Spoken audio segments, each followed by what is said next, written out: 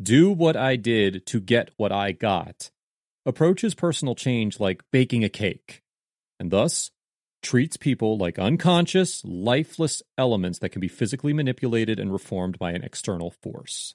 That's painfully wrong. People aren't lifeless matter to be manipulated. All people have free will, a positive drive, and mental autonomy. Because of this inherent nature of humans, two people can have the same experiences, but each one comes out with a different set of ideas. One person may go about